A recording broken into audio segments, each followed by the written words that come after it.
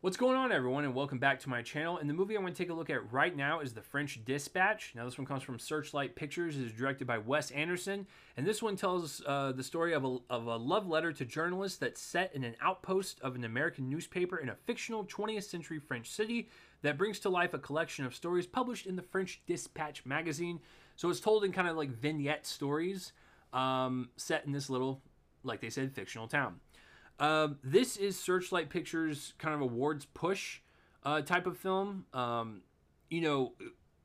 they were Fox Searchlight, they had the Grand Budapest Hotel. They pushed that. It went very, very far at the Oscars that year. So why not do it again? Obviously, The Isle of Dogs didn't really do too much for Wes Anderson. That was his previous film. I actually really like that one. But I get it. It's extremely dark. It's not live action. It's kind of a weird notch in Wes Anderson's career buckle, but I really enjoyed it. So I was looking forward to this. I know Searchlight Pictures wanted to push this for awards, and I hadn't seen it yet, so I'm catching up on a lot of stuff from 2021 and awards prospect films, so that's why I'm reviewing it. But I remember watching the first trailer for this, and yeah, it looked very Wes Anderson-y. It's it's colorful. It's got his trademark cinematography, his kind of outlandish, cartoonish style. I mean, it's just him. Like, what his movies look like at this point. So I was kind of excited. And after watching it, it's fine. The thing is with Wes Anderson films, before I even watch the movie, his movie will already be at a 50% for me. Like, it will already be okay. And I don't mean that to be snarky or whatever. It's just like he will straight up get to the halfway point for me no matter what, because the man, on a technical level, he knows what he's doing. Every single one of his films, and this is no exception, they all have wonderful, eye-popping cinematography. It's colorful, it's vibrant, it has so much flair to it, so much depth within each scene, so much stuff crammed to where you feel like it would be too crowded, but it's actually just a feast of the eyes, or feast on the eyes, excuse me. And he also knows symmetry really well, precision. Every single one of his movies that are shot are just perfect. They just are. A lot of them are. A lot of the cinematography is used for visual gags. A lot of it's used for character reveals or emotional points in the story.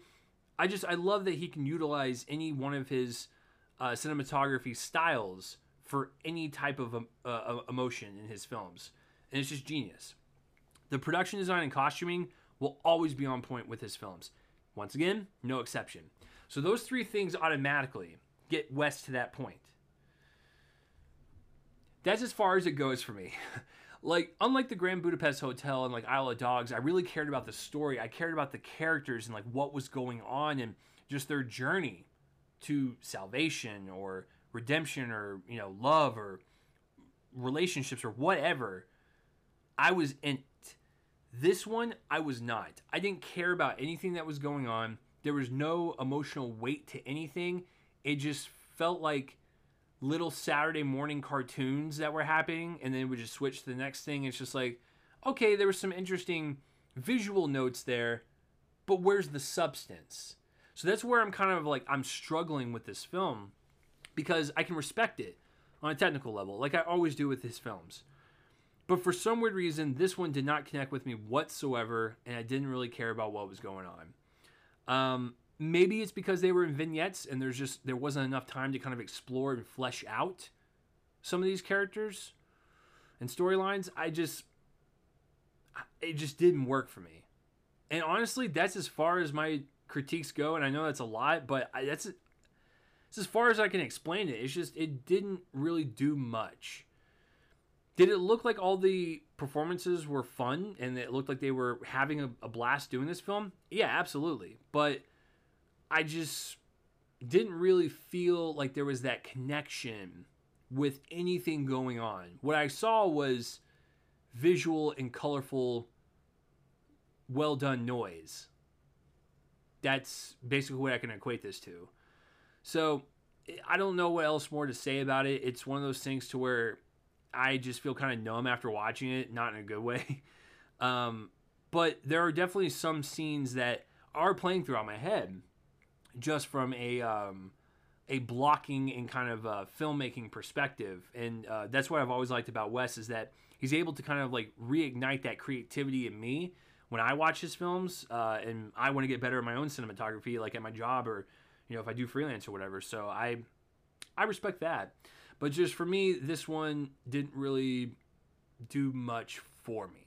So yeah, let me know down below what you thought of The French Dispatch, whether you loved it, hated it, or thought it was okay, just like me. If you loved this film, oh, please let me know. I would love to read your perspective on it. If you hate it, I wouldn't blame you, but yeah, I would like to know your perspective on it, because maybe there is something I'm missing, but it just this is one of those Wes Anderson films I don't really care to watch ever again. So let me know down below what you thought of The French Dispatch, and that will do it for this review, guys. I'm Chase Lee, and tune in next time for whatever I review next. I will see you guys later.